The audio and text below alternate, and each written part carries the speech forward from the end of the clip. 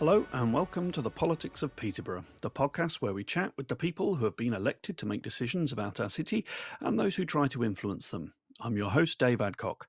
Looking forward, in February my guest will be leader of the Peterborough Liberal Democrats group, Councillor Christian Hogg, and in March it'll be Green Councillor Heather Skibstead. In April, I'm hoping to do something a little bit different with a round-table discussion focused on the 2024 elections.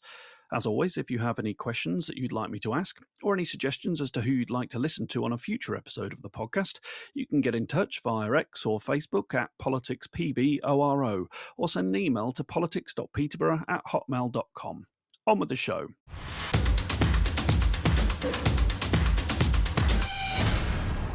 My guest for this episode was born in Northumberland before heading south to train as a doctor.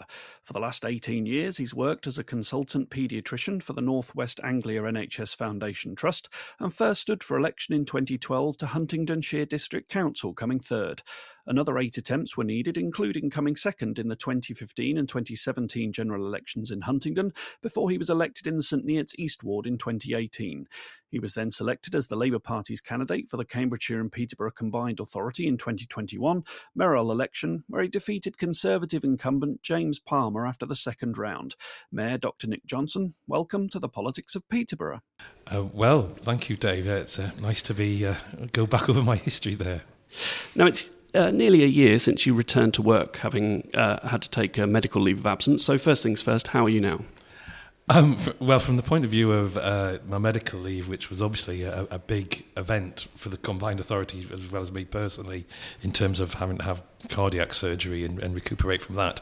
I 9 months, I came back around March last year, and so I've moved on and I've been essentially signed off. So I'm very grateful for the very good people of the NHS, particularly Petworth, my GP and all those things. So I'm thinking, unfortunately, and you can maybe hear in my voice, I, like many people over the Christmas period, I've succumbed to a couple of winter viruses. But this is my first face-to-face meeting of the new year. I'm ready for 2024.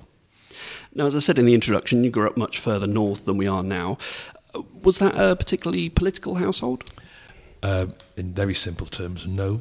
I've talked about where I became inspired by politics, and I think one of the things I've always said to anybody who's asked my opinion, I said 2 things that you need to do is make sure that you listen to the Today programme on Radio 4 and make sure at an early age you start reading Private Eye.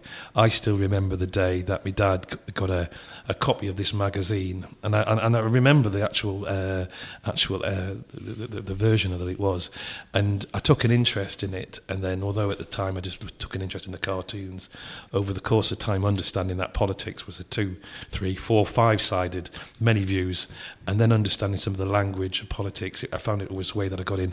Add to that, when I went into school, my dad always put Radio 4 on rather than listening to Bruno Brooks on Radio 1 or something like that, or Peter Powell. It was a case of that's how my politics came. And I, growing up in the northeast, although actually my seat, Hexham, is a conservative, traditional conservative seat, I think it's fair to say it's probably what you would call a red wall area, or it certainly was. And I would go as far to say that I think I come from a socialist background, of which I'm very proud. Socialist and cooperative to be. My family have come from the cooperative line, worked within the cooperative company. So socialism, labour movement, cooperative, they're part of my DNA. And it doesn't matter if you come from the north or if you then move to the south, those things tend to stick. What was it that kept you down south after completing your medical training? Well, I quite like it here, to be honest. I mean, I'm well travelled. You to some extent, like many people, doesn't matter what your job do, you follow job opportunities as they came. I spent a lot. I trained in London up to 1993, so I left the northeast literally sort of 6 days after I turned 18, and I'm backwards and forwards up the A1. And thank God for road improvements. That journey's been made a lot easier over the last 20, 30 years. But I found that I liked living in London for almost 20 years, and then the real brains of the outfit in my household is my wife, who she got a job at Addenbrooke's that took us up to Cambridgeshire, and I was lucky enough to be get a job and finish off my training as a children's doctor in sort of Huntingdonshire and get a job here. It's serendipity. It's sometimes doesn't pay to plan too much, and one of the benefits of working within healthcare, although there are many challenges, is that there's always a job somewhere because people need nurses, radiologists, doctors, porters. If you want to work in healthcare, in social care, you can find a job. As someone in what I imagine is a high pressure, stressful job, what was it that wanted you or made you want to put yourself forward as a politician? One of the roles at the later stages of becoming a doctor, I mean, I love, I still do enjoy being a doctor. There's the intellectual challenge, there's the fun of working within a community, the NHS family, which gives a lot in terms of satisfaction. There are, as we know, speaking about doctor strikes at the moment, strikes throughout the whole, and the challenges around lack of investment, they bring huge challenges. But that environment was always one that was very positive for me, and I began to realise as I became more specialist that and took on more senior roles that actually people looked to me not only to make the decision about a diagnosis, but they also looked for other support, and it could be advice around housing, advice around education, and much further. The really important thing I realised, possibly belatedly in my medical career, was it didn't matter how good the medicine I prescribed was, or indeed how good a diagnostics I was, or whatever. That doesn't really make the biggest difference in people's lives in regard to their health. The thing that makes the biggest difference are things like poverty. If you live in poor quality housing, the asthma that the doctor's trying to improve will never improve, because the fungal spores that come from the damp that you are dealing with on a day-to-day basis is not going to go away, and your health problems won't go away. So as a doctor, I started being frustrated by that and looked to how would I intervene and how to make better improvements to my patients' lives by taking a more advocating role. And I found maybe an obvious place, I don't know, people might say differently, but for my politics and the messaging sits very comfortably within the sort of the Labour and Cooperative Party. I mentioned previously that it took 9 attempts before you were first elected. What made you keep putting yourself forward? I'm persistent. I think you learn along the way about how to campaign. I think if you look back at that record, which sometimes when you think, God, I wouldn't let it lie. There's something from the northeast, isn't there? It was a thing. There was always improvements. There was always a sense of, if once you start on this journey, you want to finish it. I often get asked, would you, in this coming year, are you going to stand again for Parliament? And I've made it clear that I found my position now. I'm an elected politician alongside my medical job, and I'm here now to serve the people of Cambridge and Peterborough. And so that's not, although that's an itch that you sometimes think, I still think I would make hopefully it doesn't sound too big-headed, I think I would be a good local MP. And when I used to stand, I used to talk about I would love to be the Secretary of State for Health, but that's another place. And so I'm ambitious, to a point, but if you really want to make changes, you don't give up. So I took a lot of goes, but if it all ended tomorrow, or ended at the end of my term of office now, which I certainly hope it doesn't, I can look at my kids and say, look, I went out there, I stood up for the young, I stood up for the dispossessed, I stood up for the environment, and and that empowers me to want to do better things. Now, you've stood in district council, county council, general election, and obviously the mayoral election. Which of those was your favourite, and which was the most difficult? Well, it would be one of two. I think success tends to bring things. I think. The success of the district council election at St Neots East, and recognising that actually all this effort is worthwhile, working with the people that were alongside at the time, working with the friends from the Huntingdon constituency at the time. I think probably that would be my favourite, because we've done it.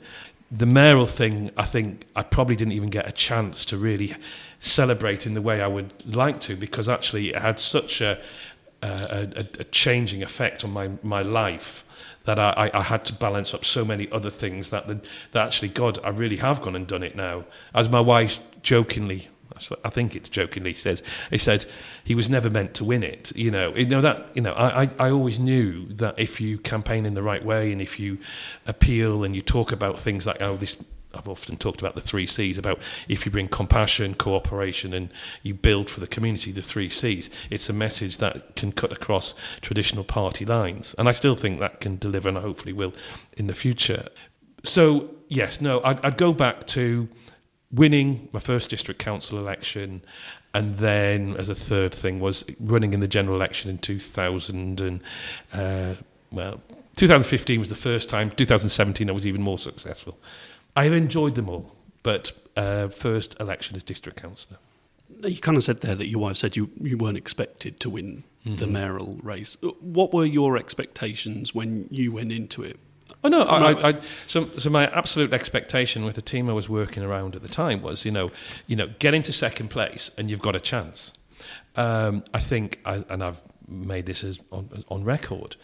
The thing about being the mayor for Cambridgeshire and Peterborough is not only working with the leaders from be it Peterborough City Council or constituent members from Fenland, East Cambridgeshire, South Cambridgeshire, Cambridge City, is that we've moved into a very interesting political soup in the local area. I think, what's happening here in Cambridgeshire and Peterborough could be almost, dare I say, revolutionary for the whole of the United Kingdom.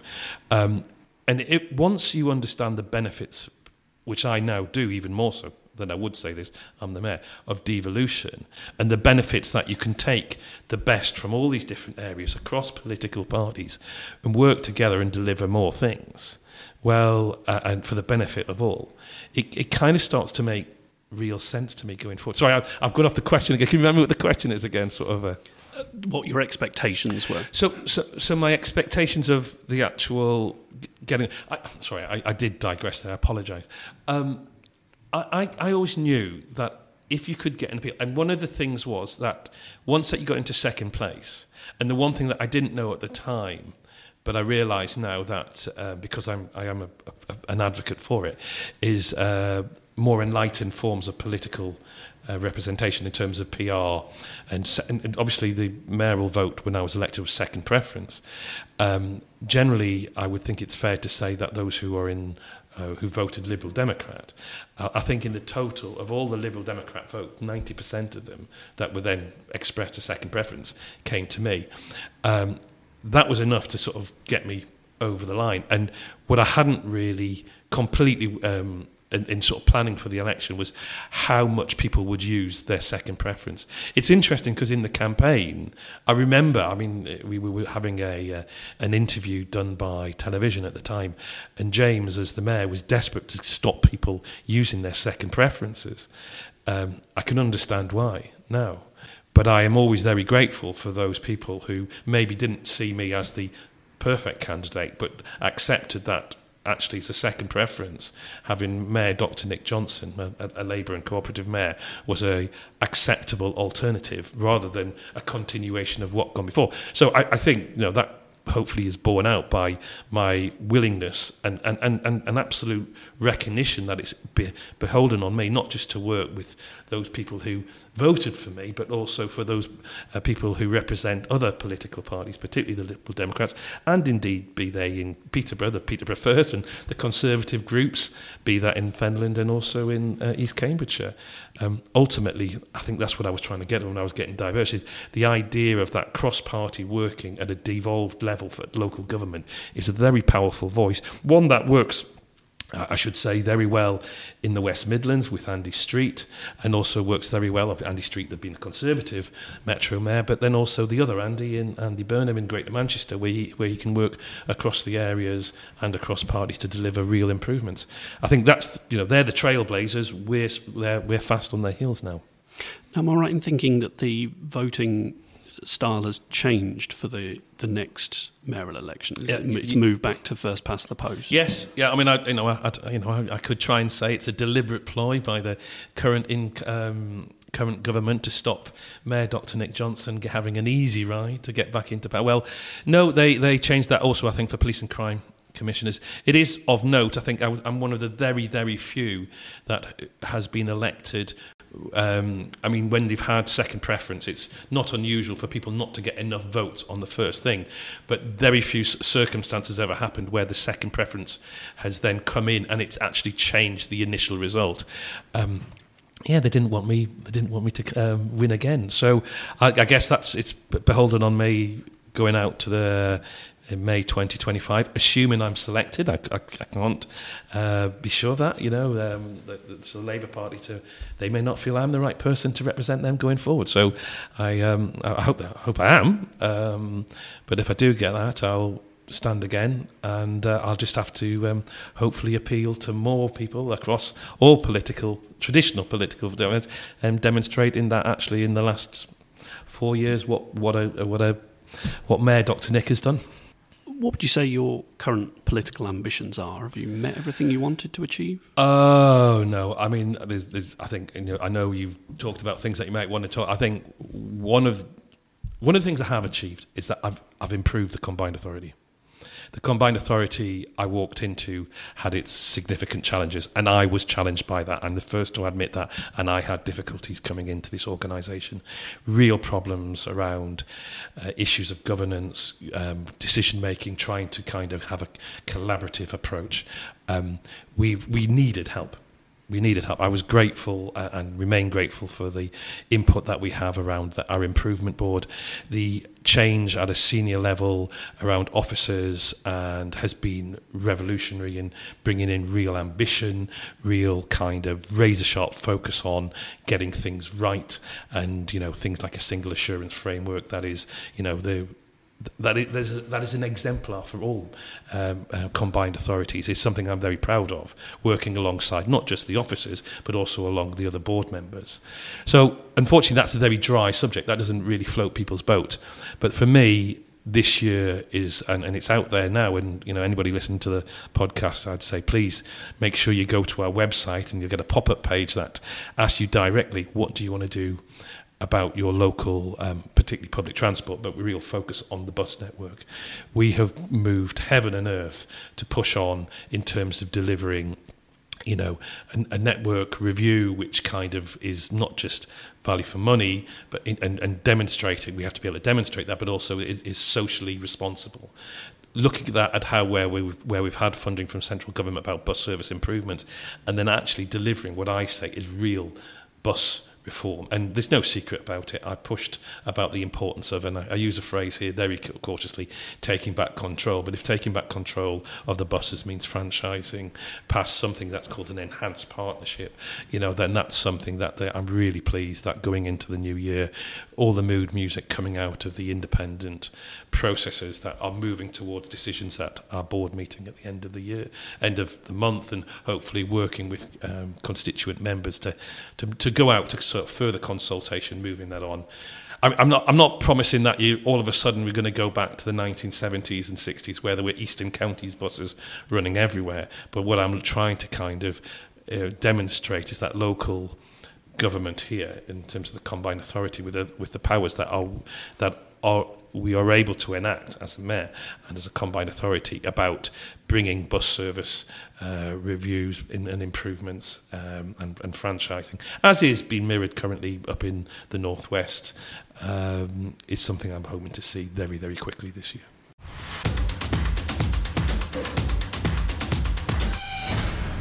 Now, as you mentioned there, you had a challenging time when you first started with the Combined Authority.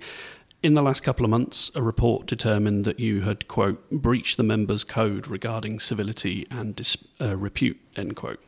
You've apologised to those who complained, but should members of the organisation and the public be worried that these weren't isolated incidents and may happen again in the future?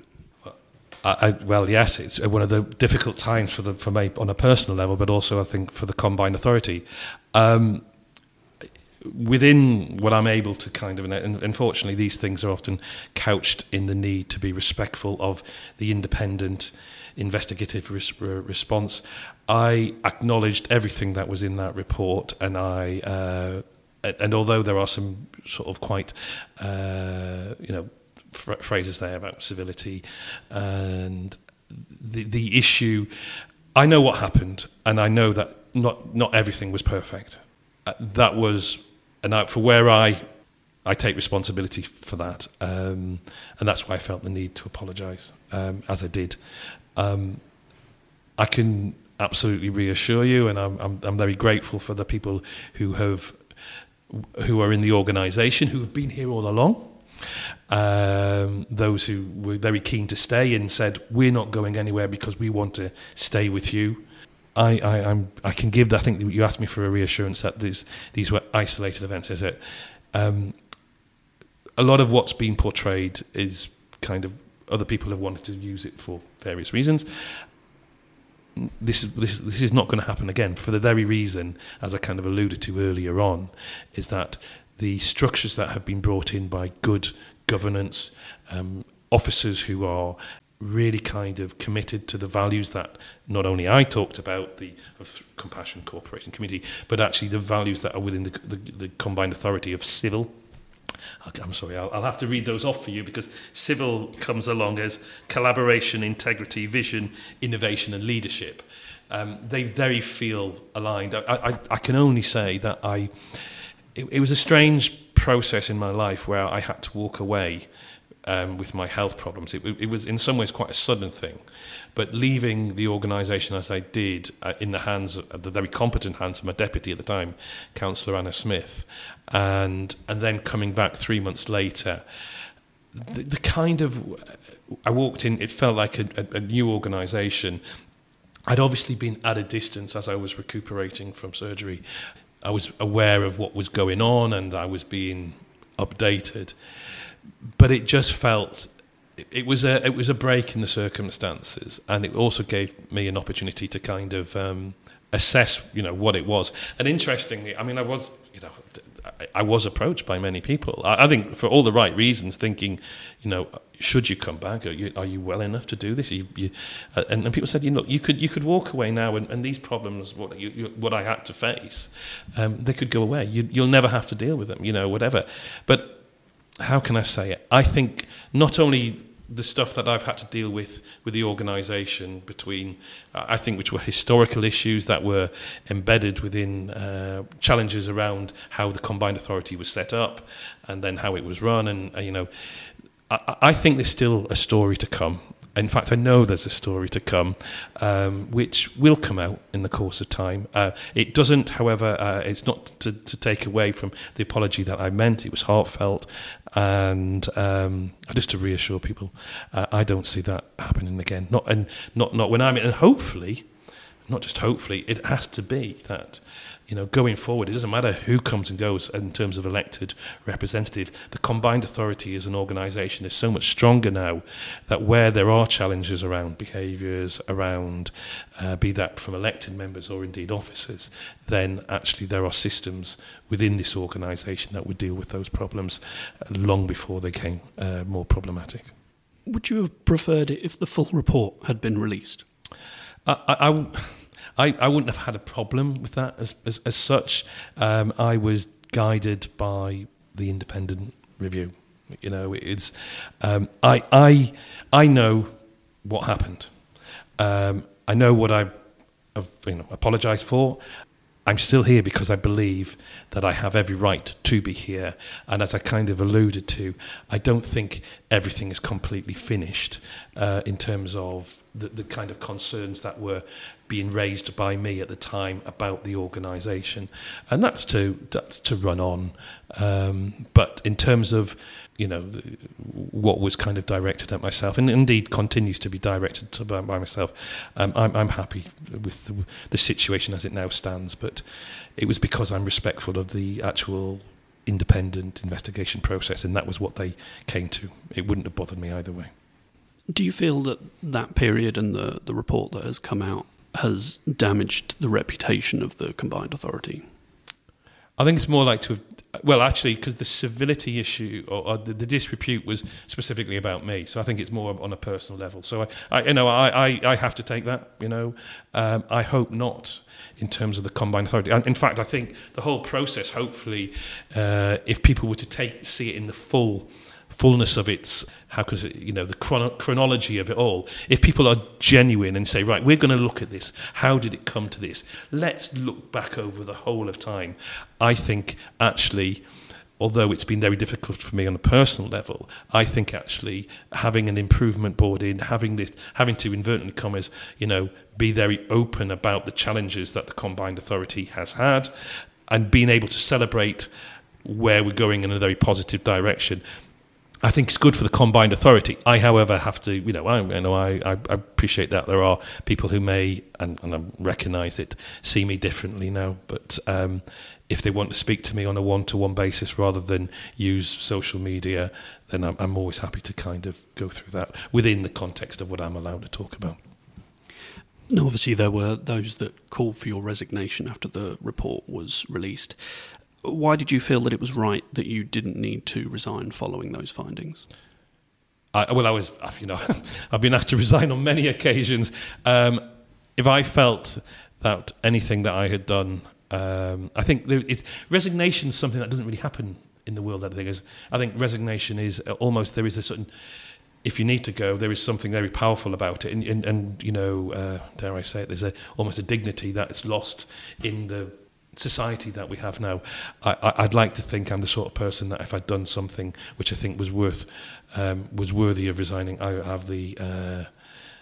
would have done it. I know what happened. I have never felt that I needed to resign.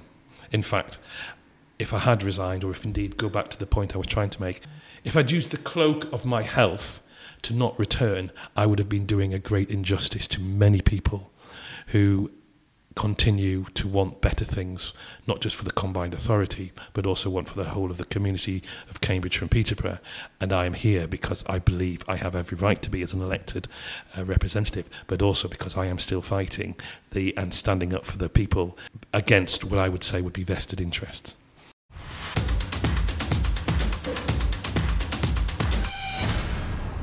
Now, there has been a change of leadership at Peterborough City Council in the last couple of months. I just want to go back to when you first started in your current role.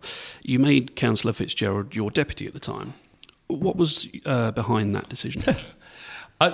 It was one of sort of genuine desire to try and do politics differently.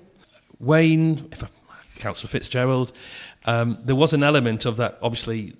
People maybe would have considered that at the time, Councillor Lewis Herbert, the leader of, and the only other Labour member, would be an obvious choice as a deputy. He, to be honest, he made it very clear he had a passion around housing and wanted to take on a lead member role for housing, and I was very keen for him to do it. He kind of expressed that it might be a bit of a challenge to also do that and the deputy role. There's no secret about this. Councillor Bridget Smith, a Liberal Democrat, takes the lead member role in environment. My other current deputy, Lucina Singer, another Liberal Democrat, takes the role around skills. I mean, the truth is there's not a lot of members of Labour members. So when Lewis wasn't available, there was a case of, well, who else wants to do something? It wasn't so much offering up as Buggin's turn, but it was a kind of desire to show some sort of difference and an ability to do that. It's a shame that Wayne, at a late stage, felt he wanted to align himself on more political levels, and he became part of a problem where he no longer had confidence in me, and expressed that around, was it April or May 2022, and then with that it became. I was always a bit surprised when I actually rang him up and said, "Look, I'm sorry, I'm going to be taken away." He seemed genuinely surprised, but I said, "Well, if you don't have confidence in me, how can you be my deputy?" So maybe he sees it differently, but I was very lucky that that's when Lewis did come and help and was very supportive through the most challenging times as we were, bringing in the improvement board. And I can only say, I mean, I am a very, very, as well as, I talked about how I came back in March last year. I was one of the reasons I had to come back was my then deputy, or my current deputy, Anna Smith, was doing such a good job. I thought they'll not want me back. So Anna had done such a good job and continues to give a huge amount of value added without is that in continuing role. We're very lucky to have, in fact, the people of Cambridge and Peterborough are very lucky to have Anna Smith as my deputy. And I should also acknowledge that comes from an understanding and a willingness for the Cambridge City leader, Mike Davey, to kind of work as a three-way tripartite. And strange enough, let's be clear, that's three Labour people working together for the combined authority, working for people across the whole area. And I think that's brought a real power and a real ambition in terms of sort of political kind of delivery to the combined authority. What was your relationship like with Councillor Fitzgerald back at the start? Positive, very positive. You know, I just say, I think knowing now, interestingly, what Anna does as my deputy, and possibly because of that more closer link, because of the politics are aligned, I hardly used him. I think there was only one occasion during the summer of August 21 where we had a bit of a conversation saying, look, I'm going on holiday, will you cover things? I didn't really ask him to do much. And I would argue that was a mistake on my behalf, because knowing what a good deputy can do, where you can double up. I think it was in name only, really, for that first year. And I think it was more important as a kind of device to try and show a willingness to work together, which I think it worked for a while up until he chose to maybe see things differently. But yeah, no, continues to be positive. I sent him, we do have occasional contacts. I have met him since his change in his circumstances at the City Council. And I feel I can always talk to him. Now, the new leader of PCC, Councillor Farouk, has talked about establishing a more positive and productive relationship with the combined authority. One listener has asked how you're finding working with Councillor Farouk as the new leader in comparison to Councillor Fitzgerald. Well, it already has improved.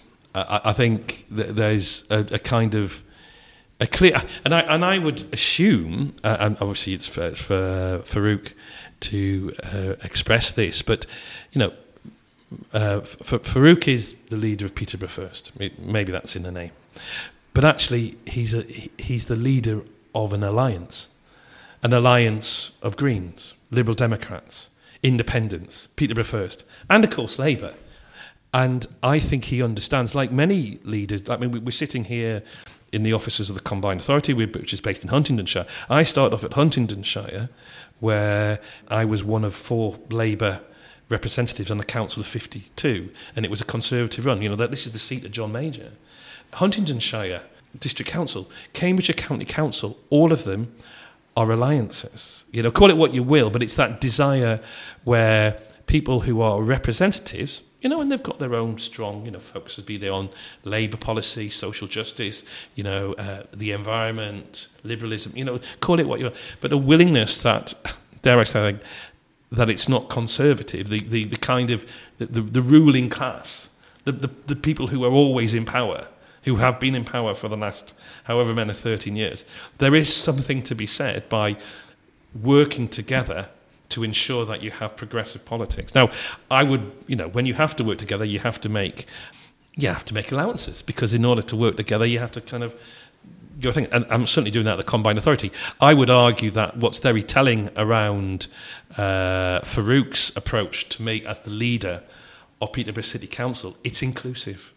I feel he really does represent Peterborough City rather than a kind of cohort of we're in charge, we're going to do it, which was the message that I kind of got from the representation in the past. It's my way or no way. I mean, it's interesting you say that, because you recently went on a walkabout in the city with Councillor Farouk, after which you said, quote, "It's very encouraging to be dealing with a council leader who puts their city first, who can see its vast potential, and who clearly understands how much can be achieved by being an effective member of the combined authority," end quote. Was that praise for Councillor Farouk, or was that barbed criticism of Councillor Fitzgerald? Or it was praise. It was praise for Councillor Farouk, but it was also deliberately worded to kind of show that it's not just about Councillor Farouk, it's about what he represents in terms of the Peterborough City Council's willingness to work together across different parties. So all those elected councillors that are now part of the kind of working alliance that is City Council. I have to say, and I have to be mindful of things, but I've seen also in the interaction of my officers with the officers at Peterborough City Council, almost like it's like the scales coming from the eyes, the weight off the shoulder. There's a sense of we can do good here, rather than a kind of defensive positioning. It's this sort of, what can we do together? What can we achieve? What is we have more in common than what separates us, yeah, no, it was the words I chose were deliberate to kind of be enthusiastic, not just about him as the leader, and his team, but it was about the enthusiasm for what the current Peterborough City Council elected leadership across the whole of that political divide are trying to achieve. I'm very pleased. I think Peterborough's going to be in a very strong position going forward because of that. Now, another Peterborough politician who'd be fair to say that you don't see eye to eye with is MP Paul Bristow. I want to read some of his tweets to you. Can I just come in there? Yeah. I don't have a problem with Paul. I mean, he tweets a lot more than I do, and he tweets about me. I don't think I've ever tweeted about him. So I think you have to be careful about making assumptions. I'm happy to answer any questions, but... So I want to read some of the tweets that he's made, mainly about you, and get your response to them. The Mayor got £198 million from the government, but may have to hand back over £70 million. It should have been used for warmer homes and lower bills in Peterborough. And then he followed up with, Cambridge residents are benefiting from home improvements, but Peterborough is not. There's ways you can present information. There are things I look at Paul. I think I can call him Paul. I admire about him. He's quite clearly has a passion. About his family and stuff. And I think when I meet Paul on a kind of away from the political circus on a one-to-one, I see Paul Bristow as Paul Bristow. I obviously, some people like being elected politicians. I think he likes being an MP. I'm sure you can ask him that question yourself. And I see a different side to him, which makes it sometimes more difficult to kind of... I think there's a showmanship in what he wants to do, and maybe that's because he wants to show what he's doing for people. And I think that also comes out I have to say, I've never done... I say never, I hope to be careful with the word never. You try not to do negative politics. The issue he was highlighting there goes back to the central government programme with the expectation of, here's a lot of money, hand it over to local delivery arms to kind of improve retrofitting. Sounds like a great idea. Like many things, as an idea that comes out of central government, indeed with funding, here's the idea, here's the plan, and then actually the ability to actually execute it across the board is not always playing out, because we know what's going on in the ground. It's fair to say that the initial challenge with some of those retrofitting programmes, again, going back to what I said, the working environment within the Combined Authority, and particularly with what's called the Greater South East Energy Hub, was problematic. And we didn't, whereas other parts of the country were more effective at trying to roll out those programs. I think it's fair to say that no part of the country was able to spend all the money that they were giving out. And interestingly, in more recent times, because we declared, we went back to central government and said, and for the record, by the way, when I talk about the Greater South East Energy Hub, this is an area that covers places down in Kent. Things that it just so happened that we were the designated body that had to take responsibility for the staffing of it and running it through. So this was not something specific for the good people of Cambridgeshire and Peterborough. But that aside, that if we were letting the people down of Kent, if we were letting down the people of Surrey, that's not good enough. But we again, with the new officer team that came in, we recognised the problems. We declared that early to central government, and we're now actually being rewarded, because as this ongoing desire to improve retrofitting, the systems that we have got in place in terms of how we are delivering is better than the rest of the country. And so again, another example of how we've turned it around. I'm not sure Paul will tweet about that, but thank you for giving me the opportunity to kind of address it. Peterborough can be part of a new UK Silicon Valley. Our invisible Labour Mayor needs the vision to build a fast rail link between Peterborough and Cambridge. The Mayor needs to pull his finger out. It's time to share the wealth. This could be a super opportunity for Peterborough. I remember that one. I disagree about the invisible. That's an easy kind of throwaway comment to make. I've been very keen to be representing not just obviously Peterborough, but across the whole of the Combined Authority. And I think in terms of my willingness to be out and about, I'd absolutely challenge that. He's right in terms of we need to improve connectivity between the two cities. We've got 3 cities in Cambridgeshire. Obviously, Ely is a city as well. And interestingly, Ely, although it's a very different type of city, it does play a very important role in the actual answer to your question, because at Ely Junction, something which I have championed and was very pleased to see that rather as other mayors around the country were tearing their hair out at the announcement about HS2, a decision that actually investment would be finally made. And there was a lot of lobbying going on, not just from the Combined Authority, but from many representatives across the whole of East of England about the importance of improving the capacity that allows trains to flow through the Ely Junction, which is a pinch point on a sort of Victorian rail network. Once those improvements are made, and they are £500 million, which I'm sure will just get bigger and bigger, there's an opportunity to increase the frequency of rail moving between Peterborough and Cambridge, and not as well as all the benefits about moving more freight off the roads, reducing congestion on our busy highways, and helping challenges and bringing down, moving towards net carbon zero targets. But the idea that increased rail frequency through Cambridge and Peterborough is very much within the touching distance. And I would say I can't make too many announcements about this, but watch out for what we're going to achieve in terms of the Combined Authority is very much at the forefront of the Levelling Up Fund, with the station quarter development, and what we have some really big ambitions of what we want to deliver in conjunction with the City Council for that area of the city, the development working and how it moves into the kind of other developments that are around the city, but particularly around connectivity through Peterborough. It's an interesting, it's a railway town. Peterborough is a railway town, never forget that. Railway city, sorry. East to west connectivity, north to south.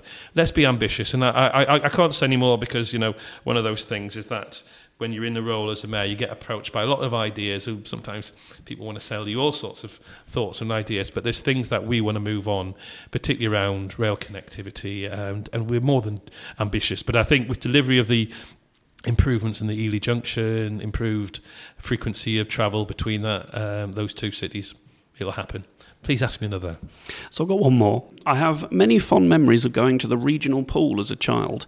It's where I learnt to swim. The council either needs to put up the money, and we make do amend until another pool comes along, or it needs to lobby the Mayor of Cambridgeshire, who has buckets full of money. There's so much I could unpack on that. But without being able to say here and now that the Combined Authority... It is of note that in the past, where we've had opportunities to bid into levelling up funds, I think, again, Paul doesn't mention this, is that there was a time, I remember it clearly, where we at the Combined Authority had... another MP, Shailesh Farah. We had Paul Bristow. And levelling up fund you could only bid into if you were a certain qualified and been of a certain area. It was all to do with social demographics, and in this area it's been around Fenland and it's been around Peterborough, areas that traditionally have struggled around things. So they qualified to bid into the process. When we were working on the Levelling Up Fund bid, which actually helped deliver, the improvements around not only the university but also the station quarter, one of the competing bids at the time was a Levelling Up Fund to deliver improvements in the pool. Unfortunately, I could say Paul knows that he won and Shailesh didn't. So on a very practical note, though, I would say as a mayor, one of the mayoral priorities is, in fact, it's just behind you as we sit here in the office, is that I'm absolutely wedded to a mayoral priority that we should be tackling health inequalities. Now, health inequalities are, you think, well, is that the responsibility of the NHS? Well, no. Preventative medicine, the idea that you can improve physical and mental health by improving housing, by improving the access to exercise, opportunities to active travel, by that is a form of prevention of obesity. By engaging people and giving them the opportunities, be they the facilities, be they swimming pools, be they running tracks, be they safe walking places where people are being active. I think that's at the heart of good political decision making, and absolutely within the combined authority, I would work with any organisation, Peterborough City Council, local MPs, if kind of the proposals that are coming forward, from a bottom up, saying this is the most important thing that we want to do because we want to not only kind of invest in the local area, but we want to invest in good health. And if that was part of a bigger picture, yeah, I'd love to see that.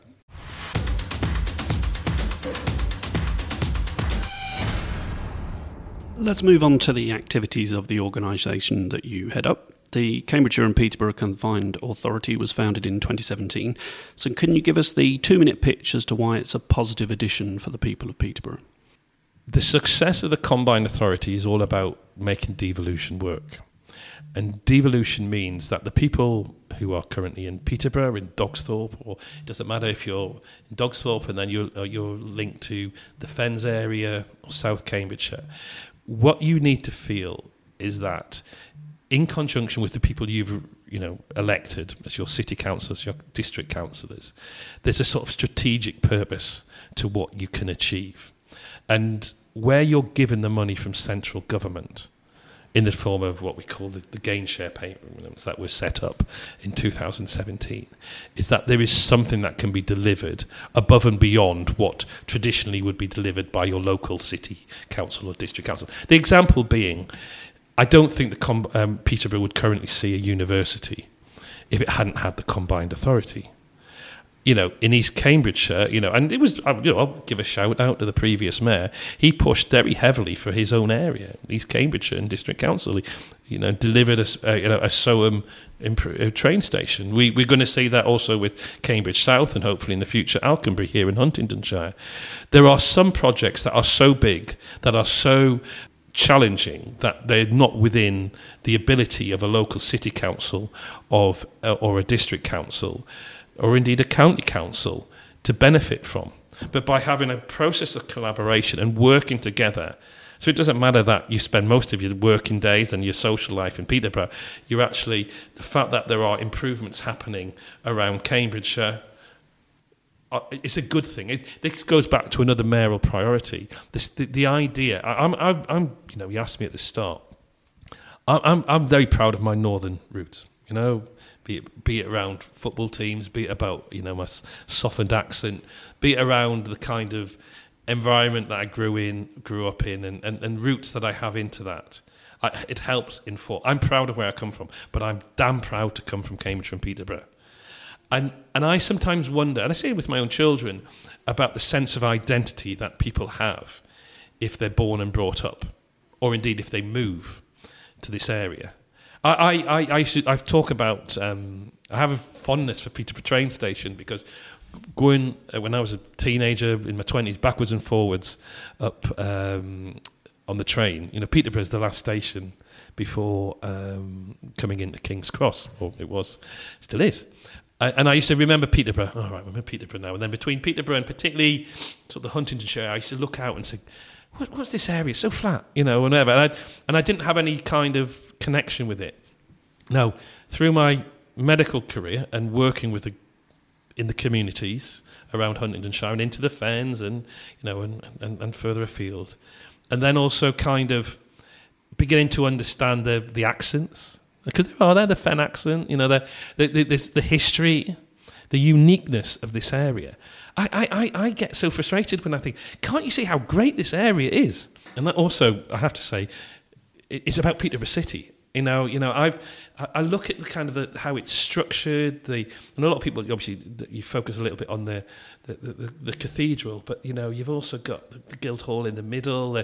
There's a kind of playfulness I like about Peterborough, and very much I've found in more recent times the desire to have a kind of city of culture and work with some of the kind of movers and the shakers. I could name them now, and they know who they are if they listen to it. I want to work with you to kind of deliver that city kind of ambition, that city identity. The Neen Park, some of the kind of, and when you go out to the, Flag Fen,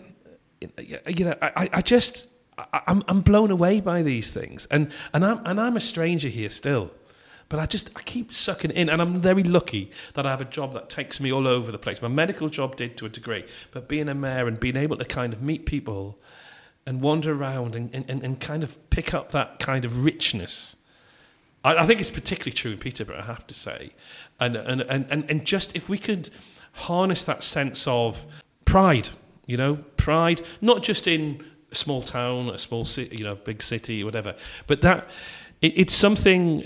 If you could mirror, what has happened in Greater Manchester, if you in Greater Manchester, for instance, if you come from Salford, if you come from sort of Wigan area, all of them, you're still from these areas, but you realise there's some benefit by being part of Greater Manchester. Likewise, the West Midlands. People say, "Oh, I'm from Birmingham. I'm from West Bromwich, whatever." But they talk about the West Midlands, and you have. Your football teams are rivals, but there's something about I'm from West Midlands though, and maybe people don't get it. It's not a natural fit, I have to say. I mean, if you look at the history in the past of sort of Cambridgeshire and Peterborough, how it's been cobbled together. We used to have Huntingdonshire, you had Rutland, they all kind of come together. But I think if I could be part of that, bringing people together, I think there's something really strong in that message. Now, 1 year ago, I had ARU Peterborough Principal Ross Renton on the podcast to discuss the university, which had only opened its doors 4 months prior at that point. As you said, the Combined Authority played a big role in finally getting it off the ground after it had been talked about for decades. How big a difference do you think it's made to the city already? What difference will it make over the next decade? It's probably the most defining and important development, certainly over the tenure of the Combined Authority, and I think it will have huge impact. I would add that the ambition hasn't stopped with delivering the buildings that are currently, and still being built. I think talk about working with external investors, working with other partners, particularly focusing along with other colleges within the area as well, about the opportunity for a manufacturing hub around green technology. It's something that is very much at the heart of a Labour government policy going into an election year. So I would argue that alongside prospective parliamentary candidate Andrew Pakes and the desire and the messaging that we trying to get in to I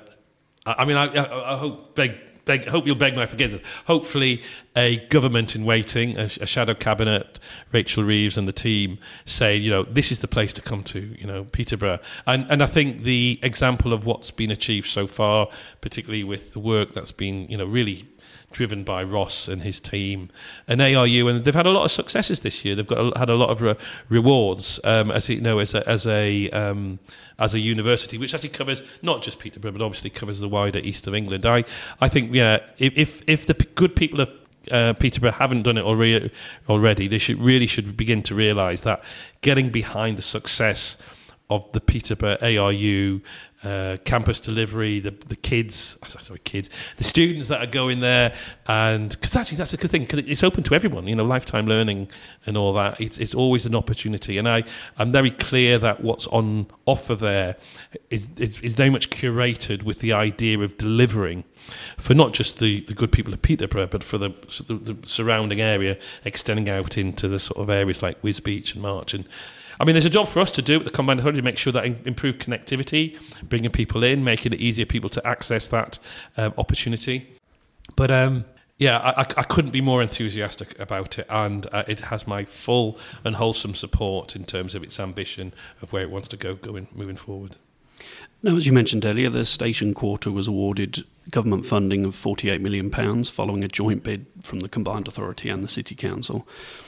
How much difference do you think that will actually make to the city to get that area redeveloped? Yeah. Well, obviously we've spoken about it already. I think there's more to come. I think, once you've kind of got that sort of level of funding committed through central government coming in and for delivery through devolved means and the Combined Authority working in with the City Council, I think that's very attractive to further inward investment.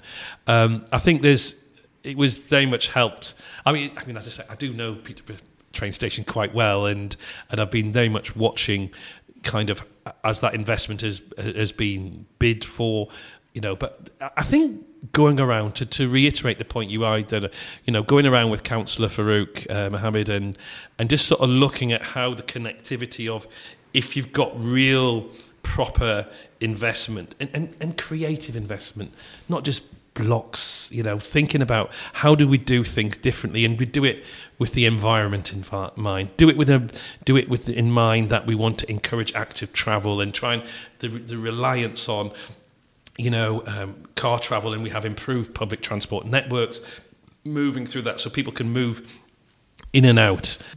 I mean, there's so much that can be achieved there, and I think as long as it's done with good governance, very much in the public eye, so that people can challenge, and say, well, is that value for money? Who's benefiting here? Is it the local community?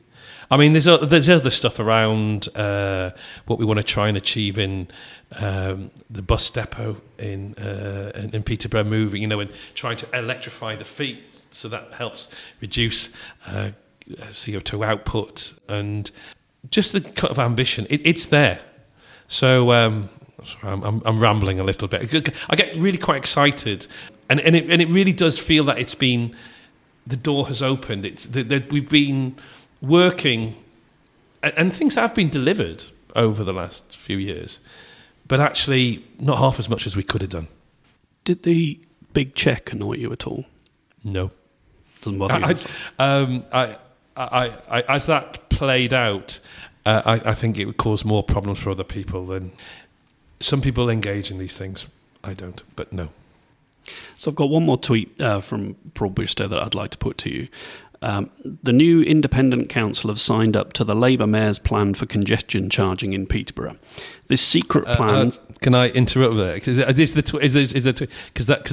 that's just not true. Let me finish it, and then you can respond. Okay, fine. This secret plan says fiscal measures, demand management, and generate revenue. Labour must think people from Peterborough are stupid. Now, this is in reference to the Combined Authority's local transport plan, which was vetoed twice by former leader Councillor Fitzgerald, but since signed off on by Councillor Farouk. So let me put it to you as a direct question. Do you want to see Peterborough introduce some form of road charging? I've been asked that question before, and I've said it wouldn't be for me anyway, but I don't see there's ever a time that congestion charge is going to be introduced in Peterborough. It's not... It doesn't fit with any plans that I've ever heard from any of the current elected representatives that they want to do it. So, ultimately, as I think was made clear at the time, because Peterborough City Council has a very important role at the Combined Authority as its part, has a highway authority role, if it doesn't have the support of the people of elected representatives of Peterborough, then it'll never get through. I am not aware of any of the elected representatives of the current Peterborough First who said they want to introduce it. So it's not something that I would plan for, and I don't believe it's anything that else is planned for. I think it was, I can reflect on that, and I think it was a bit of, what's it called, a straw man type. It was something that was being used to some extent by the former leader and current MP as a kind of rallying call. I think it was, it followed on to the back of the success that the Conservatives, or the perception of success, in terms of holding on to the Uxbridge by-election seat on the grounds that Sadiq Khan wanted to introduce an ultra-low emission zone. And I think they felt, well, these are the sorts of things that we can motivate people to vote for us on. And I think ironically, although there had obviously been for quite a while, the Conservative group had been in a minority administration, but they'd been working along. The determination to try and make political capital and to buy something into it, it actually forged. I got the impression that the various opposition councillors at the time were somewhat annoyed by it. That he said, "Well, but you're misrepresenting."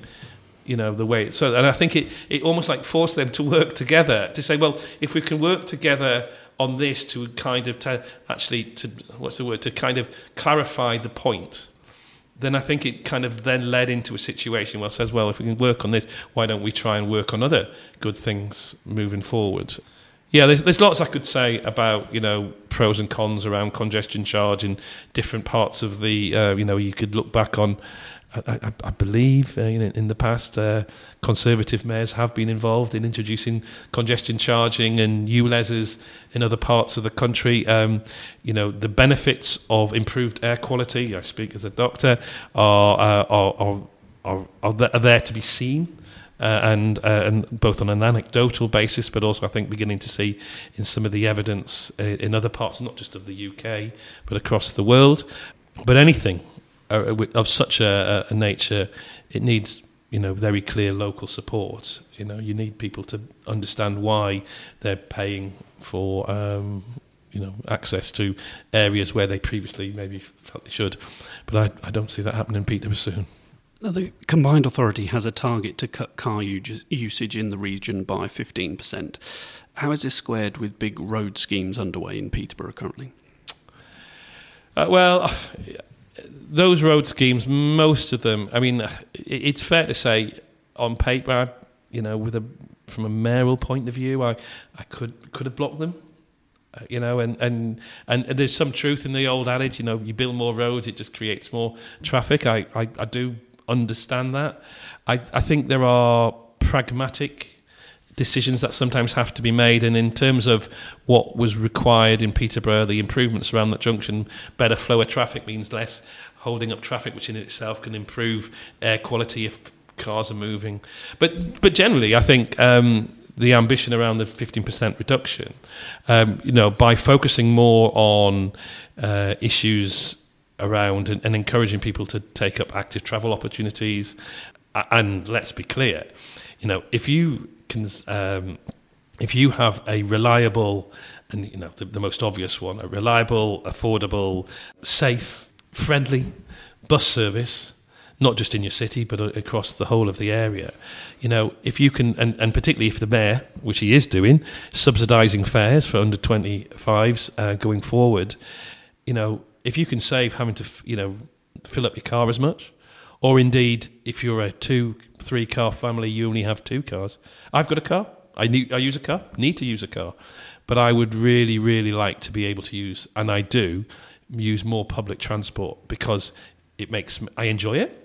It's good for the environment, but it's not. But if it's not there as a reliable resource on the time you need to get to work, we at the Combined Authority have to work on that. So I think it's a challenge.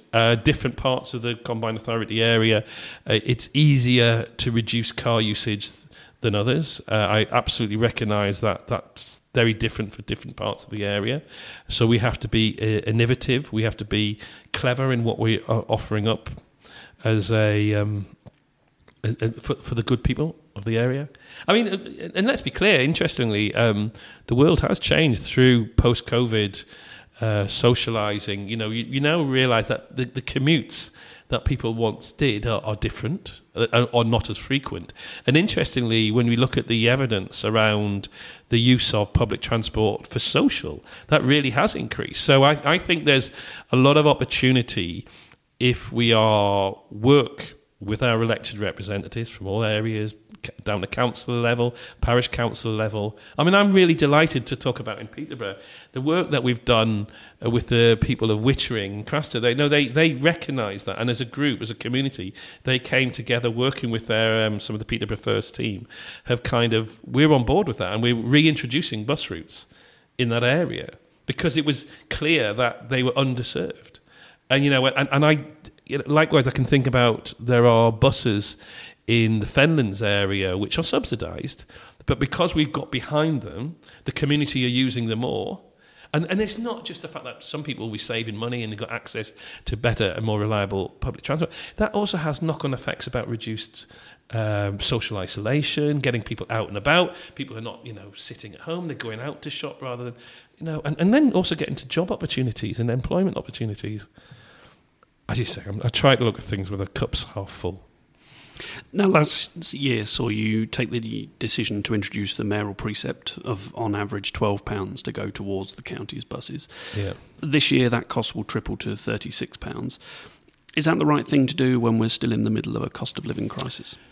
So, all right, a very important question. I have to be mindful that these sorts of, there's obviously an ongoing consultation. So I really, in answering this question, I want to be clear that as part of a consultation, I'm still in listening mode. The proposal as it's been put out is costed on the grounds that the £12 mayoral precept, which actually I wasn't around, but I was obviously aware that it was going to be introduced, was very much on the back of what we saw by the circumstances of a withdrawal of large numbers of, an operator decided that they didn't want to continue operating things. And we came in.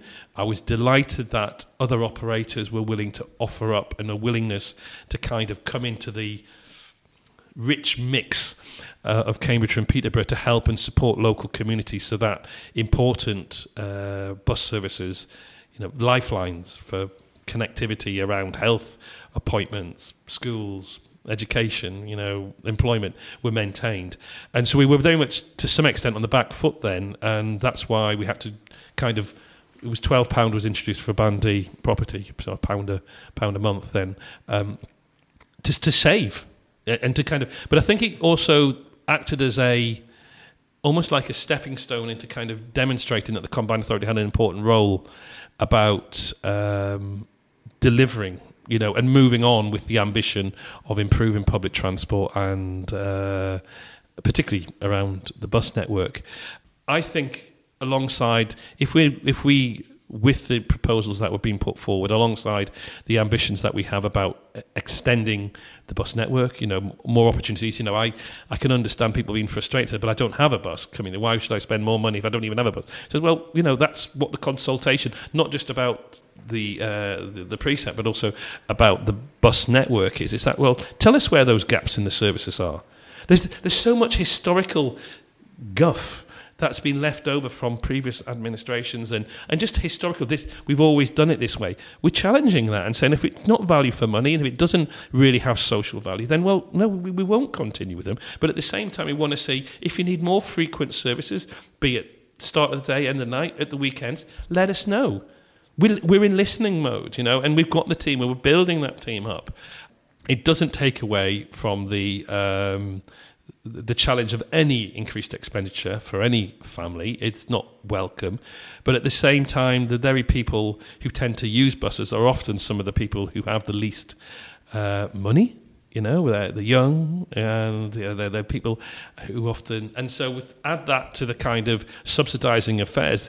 People may well find that actually if you embrace it, yes, and some people will be paying on a bill an enhanced amount of money, £10, sorry, not £10, 10p a day extra.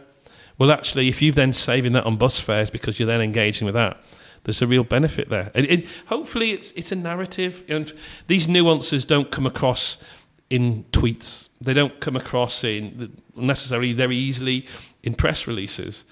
Hopefully, they come across in the way that I'm speaking about. I recognise the challenges for all families. I see that on a weekly basis when I still work as a doctor, the challenges that people are facing around putting food on the table. We could talk nationally about the politics, and I could wax lyrical about how I feel that we've been underserved by the current government. We'll leave that to the side, but just say we're all dealing with the fallout of a cost of living crisis and challenges, and I have no real desire to make it more difficult for anybody, but I also need to feel that I'm supporting and designing improvements to what I have control of, which would be the betterment and a fairer way of spending the money and taking responsibility for the role I have.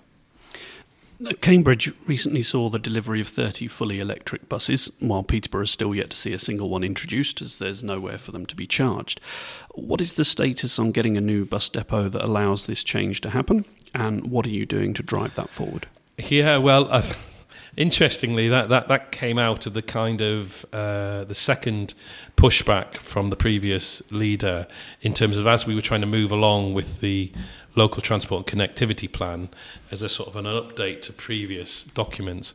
We were very clear that in our new document we have a very ambitious expectation of working with the Peterborough City Council, and have already put, I think it's £250,000 into the kind of ongoing work that needs to be done in kind of sourcing and identifying. Some of it's not just about where you would put said bus depot, it's also about what you then can do. What's the value added? Can you design a bus depot that would be that other electrical vehicles owned by the Peterborough City Council would use? Do you then design a bigger facility? Also, if you've got an electric bus depot, there are some operators who are obviously have more buses than others, but it should have access to all. Not just one singular operator. And so there's huge kind of chances. And another big thing, which maybe I'm sure most people wouldn't really realise, is that in the same way that this area has real challenges around water resource management, particularly in the south of the area, we also have a real problem about getting new developments. So there can be housing developments, new businesses, but certainly new bus depots linked into the power network. You start plugging in and pulling off huge voltage on 30, 40 new electric buses, which we are through the kind of the Zebra funding process, we would hopefully be doing very soon as part of our ongoing commitment to deliver electrification of the vehicle. We are committed to it, just to again reassure that as a Labour mayor, I want to see electric buses in Peterborough. It's not. But it's no good getting the buses and then actually you then take down the whole of Dogsthorpe, you take down Central, you take down all the various areas because you're pulling off enough electric power that nobody can actually boil a kettle. One common complaint about Peterborough is that it isn't particularly friendly to those with disabilities. What can the combined authority do to change and improve this? Oh, that's a good question. It has come up. I wouldn't say it's one that's specific to Peterborough. I think sometimes that part of society is often forgotten about, negated, and it doesn't always, you can go back to the sort of the campaigning zeal of advocates for the disabled community as far back as the 80s, and yes, there has been improvements, but they can always go further.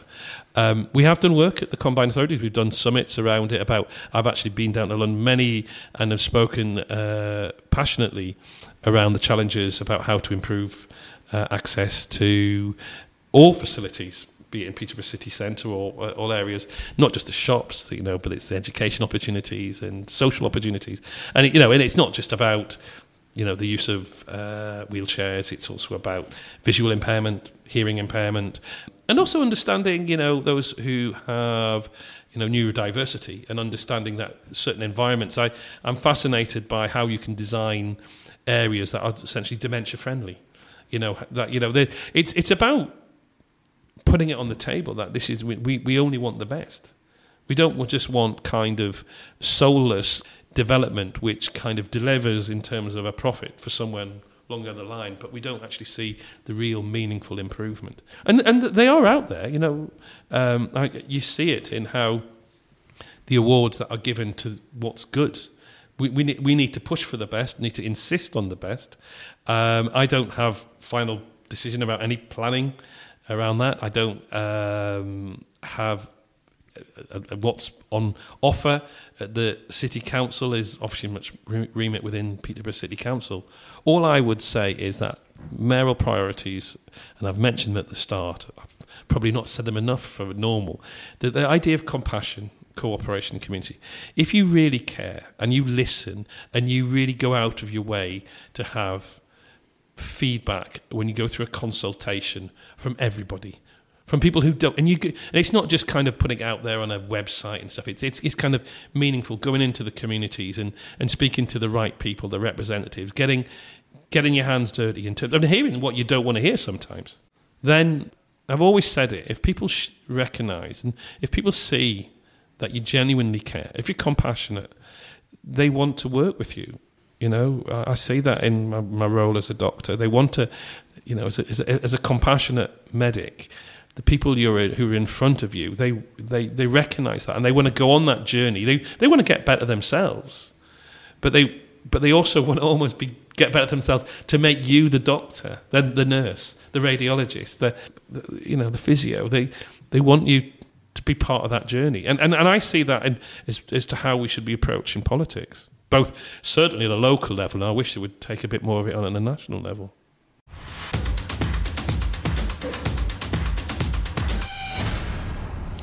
Now, as always, we'd like to finish the podcast with some quick-fire questions. Oh, right, okay. What's one thing you would change about politics? I think there's an easy tendency, I think I've alluded to it in how I've, working with certain characters, is that to put a show on, just be genuine. I think, that be that kind of person in dealing with your constituents, I have to be careful here because I was often told one of the mistakes maybe I made at the start that when I walked into the role, I was still trying to be Dr. Nick as opposed to being a mayor. No, there are times you have to be a mayor, and there are times you have to be a member of parliament. There are times you have to be a councillor.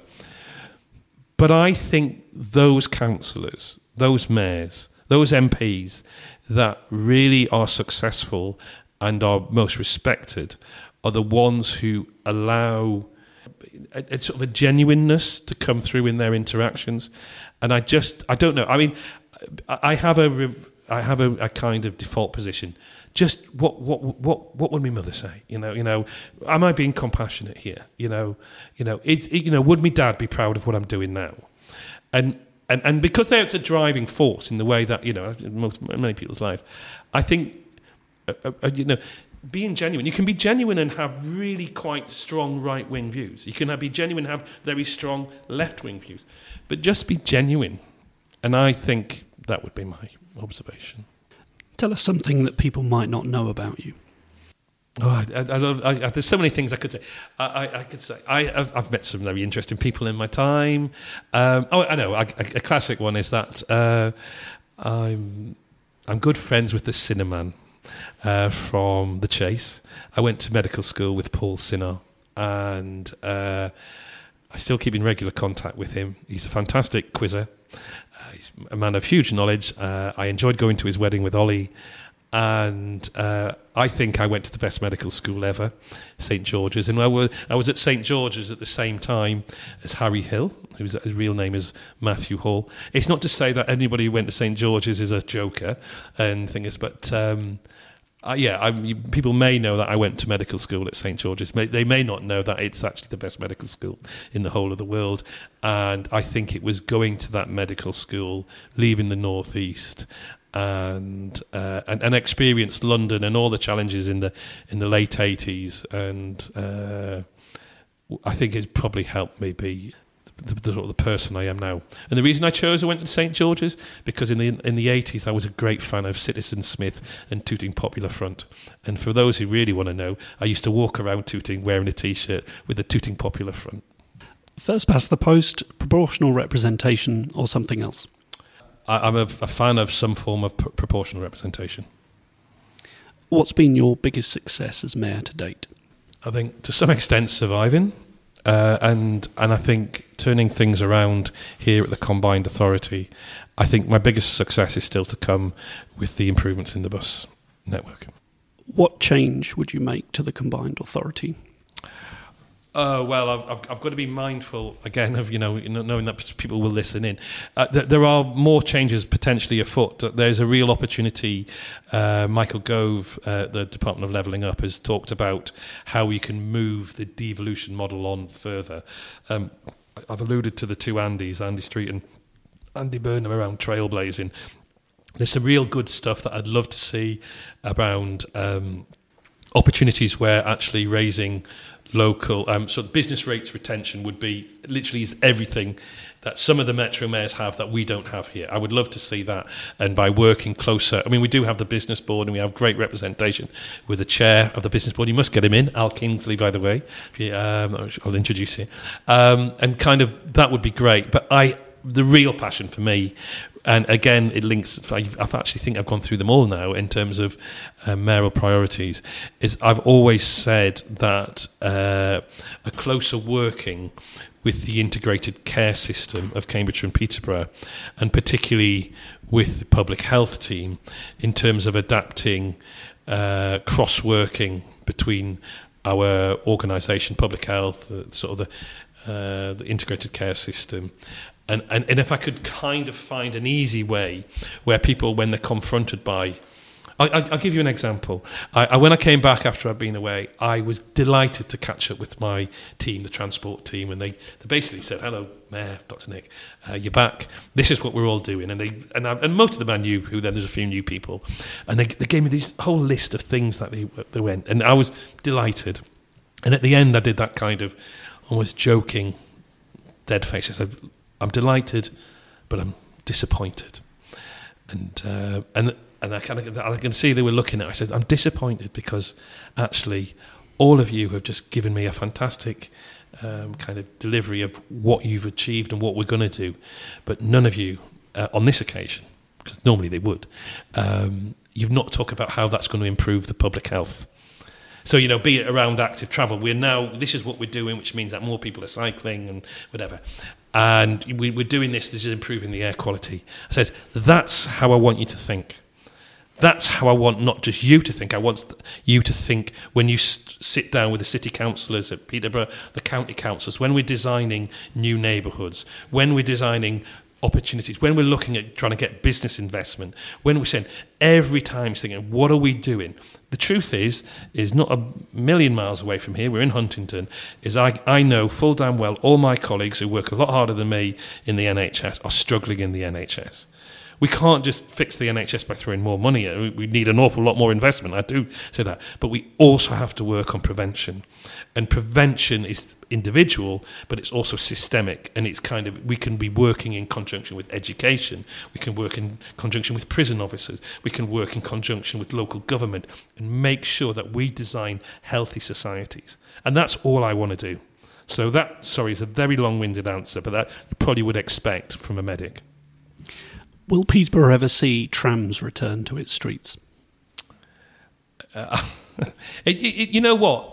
It's not beyond the wit of a very good LTCP. It's not currently in what we are proposing, so I wouldn't say it would happen in the very near future. I would suggest that there has been some very interesting innovation about almost like trackless trams. There's some really good stuff around autonomous vehicles. I know that's probably quite a loaded comment, knowing about how in the past some suggestions of them were talked about in Cambridge, and we could talk ad nauseum about how we would take on the challenges of the Cambridge city. Peter was an interesting one because of the way it was designed as a modern city. There's a lot that already is in place, which is quite good. The kind of the green connectivity, and but it's a lot that could still be improved. I think we need to kind of bottom out kind of routes which would work, in terms of connectivity, north, south, east to west. I would never rule it out. I think, and if it was certainly something that the current administration or indeed future administrations were saying, this is how we see it, and if it, like many things in life, the business case was stacking up, then why wouldn't we do it? I think the opportunity will come with, I think, further innovation. And if we look at stuff around further development around AI technology, autonomous vehicles, the ability to be an exemplar for the area, I wouldn't rule it out. I'd love to see it, but I'm not necessarily, much as though I want to continue being the mayor for as long as, Cambridge and Peterborough residents will have me. I don't think it will happen in the immediate future, but I would love to be part of, I would love to be part of a group working towards that. Finally, what is Peterborough's biggest selling point? I think Well, see, I think its biggest selling point at the moment is its potential. That's it. Peterborough is potential. And I think maybe the challenge, but also the difficulty, is there is a sometimes, born within residents as well, that nothing good will ever come of this. Nothing is, we've been let down many, many times before. That could be different political persuasions, whatever. I think if and when the real potential, and it's potential that's born out of compassion. It's a potential born out of a willingness to cooperate, and it's a potential of the community. So there you are, the 3 C's. 3 C's working with a P. There you are. Potential of Peterborough is all about 3 C's, and that's how I see it. And as long as I'm in this role, I'll be, banging the drum, absolutely, resolutely. I will be, for Peterborough. I mean, I have to do it for everywhere, but I can see, and already am, and as I say, I've kind of alluded to it early on and stuff, around the potential for development in the station quarter. I have been at the forefront of kind of saying, just think about Peterborough. Just think about what can be achieved there. And I think working with those on the ground, the officers, the elected members, and continuing to work with the team within the combined authority, potential. Because when you see, if you can go from a low base, if it's what's perceived as a low base, and then you can get real kind of success, people like to back winners, and I think Peterborough's a winner. Just we need to kind of work on it, and we need to keep banging that drum time and time again. Mayor Dr. Nick Johnson, thank you for joining me on the Politics of Peterborough. Thank you.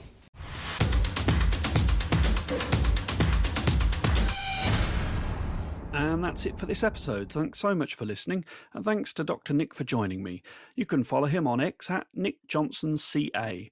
Make sure you subscribe on Apple Podcasts, Amazon Music, Spotify, or wherever you get your podcasts so that you get each episode as soon as it's released. You can find the podcast on X and Facebook at PoliticsPBORO. Please let me know what you thought of the episode. If you have any suggestions as to who you'd like to hear on the show, or any questions you'd like me to put to my guests, you can email me at politics.peterborough@hotmail.com. This episode of The Politics of Peterborough was created, hosted, recorded and edited by me. I'll see you next time.